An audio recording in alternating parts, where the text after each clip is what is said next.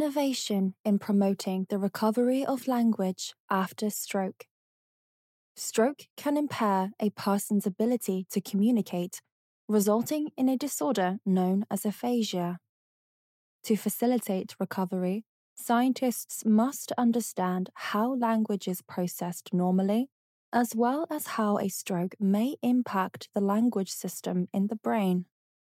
Dr. Cynthia K. Thompson, Ralph and Jean Sundin, Professor of Communication Sciences and Disorders and Professor of Neurology at Northwestern University, has been researching normal and disordered language for over 30 years. Her focus is on understanding and supporting the recovery of language processes when the brain has been damaged. The uniquely human capacity for language resides in the most complex organ in the body, the brain. While significant insights have been gained in ascertaining the neurobiology of language, the inherent complexity of the brain, as well as language and linguistic processes, means much is still to be achieved. Damage to the brain can occur through a wide range of different diseases and injuries, and can have severe consequences for the language capabilities of an individual. One important cause of aphasia is stroke, which affects over 15 million people across the world. Stroke is a life-threatening condition in which blood supply to areas of the brain is cut off or significantly reduced. Reduced blood supply to regions of the brain that support language processing renders those regions unable to process language normally. It is estimated that around 1/3 of stroke survivors are left with aphasia, which affects the ability to understand and formulate language. This often has wide-reaching effects on the ability to communicate, which impacts social independence and the quality of life and increases the likelihood of social isolation. Dr. Cynthia K. Thompson at Northwestern University works to understand which areas of the brain are responsible for language processing, in particular sentence processing, in healthy individuals to aid rehabilitation and recovery in those with deficits. By mapping the neural structures of sentence comprehension and production in healthy volunteers, her work is providing vital clues as to how networks may be rebuilt, potentially in different areas of the brain, a phenomenon known as brain reorganization. Many previous studies have used neuroimaging techniques to record the complexity of neural activity across multiple brain regions when language is processed. Dr. Thompson and her colleagues published a review of previous studies observing the neural activity of people recovering from aphasia and healthy individuals. They found some important differences between the two groups.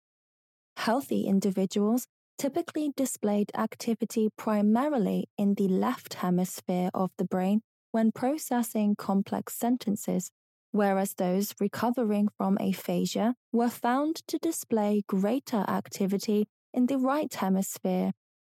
This observation supports Dr. Thompson's conviction that right hemisphere brain tissue may be recruited to support sentence processing in people with aphasia.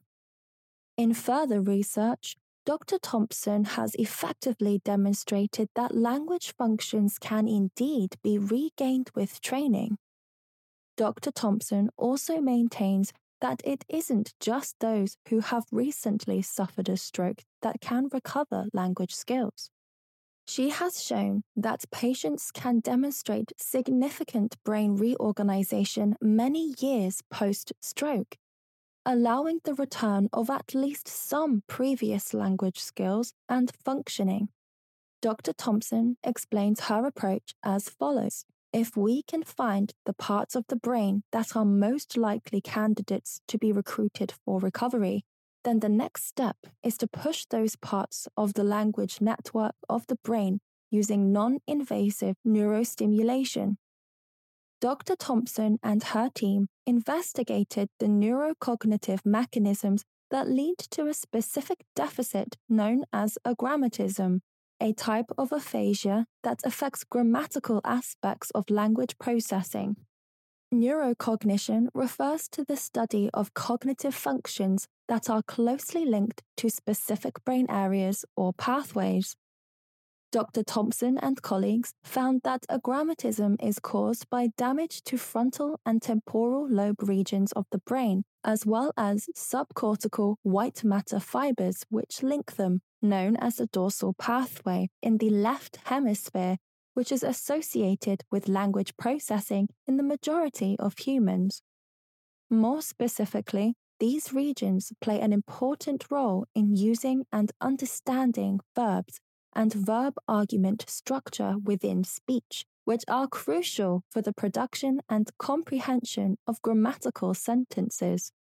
This suggests that damage to regions within the dorsal language system leads to sentence processing errors.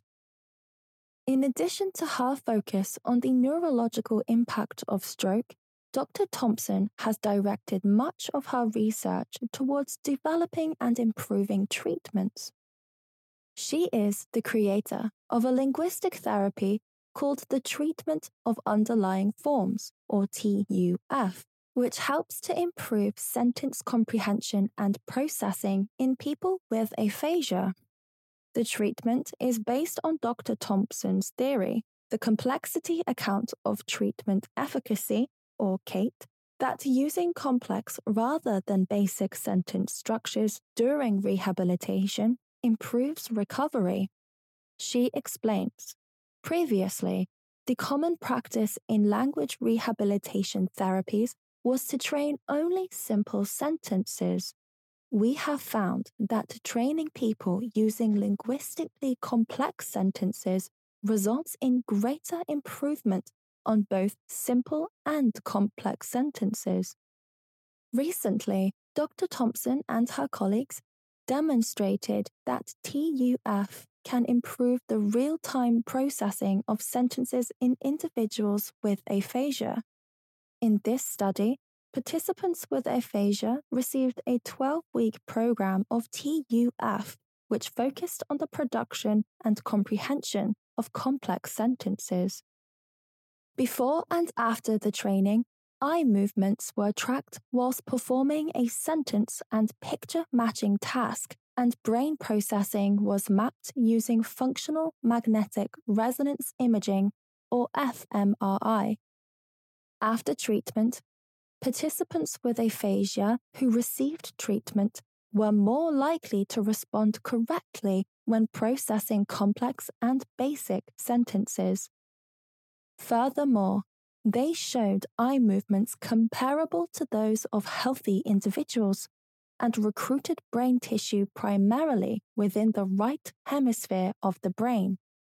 Interestingly, the right hemisphere regions recruited in recovery were also recruited by healthy people or were opposite to left hemisphere regions that are typically engaged for sentence processing. These findings provide further evidence for the neural reorganization of language.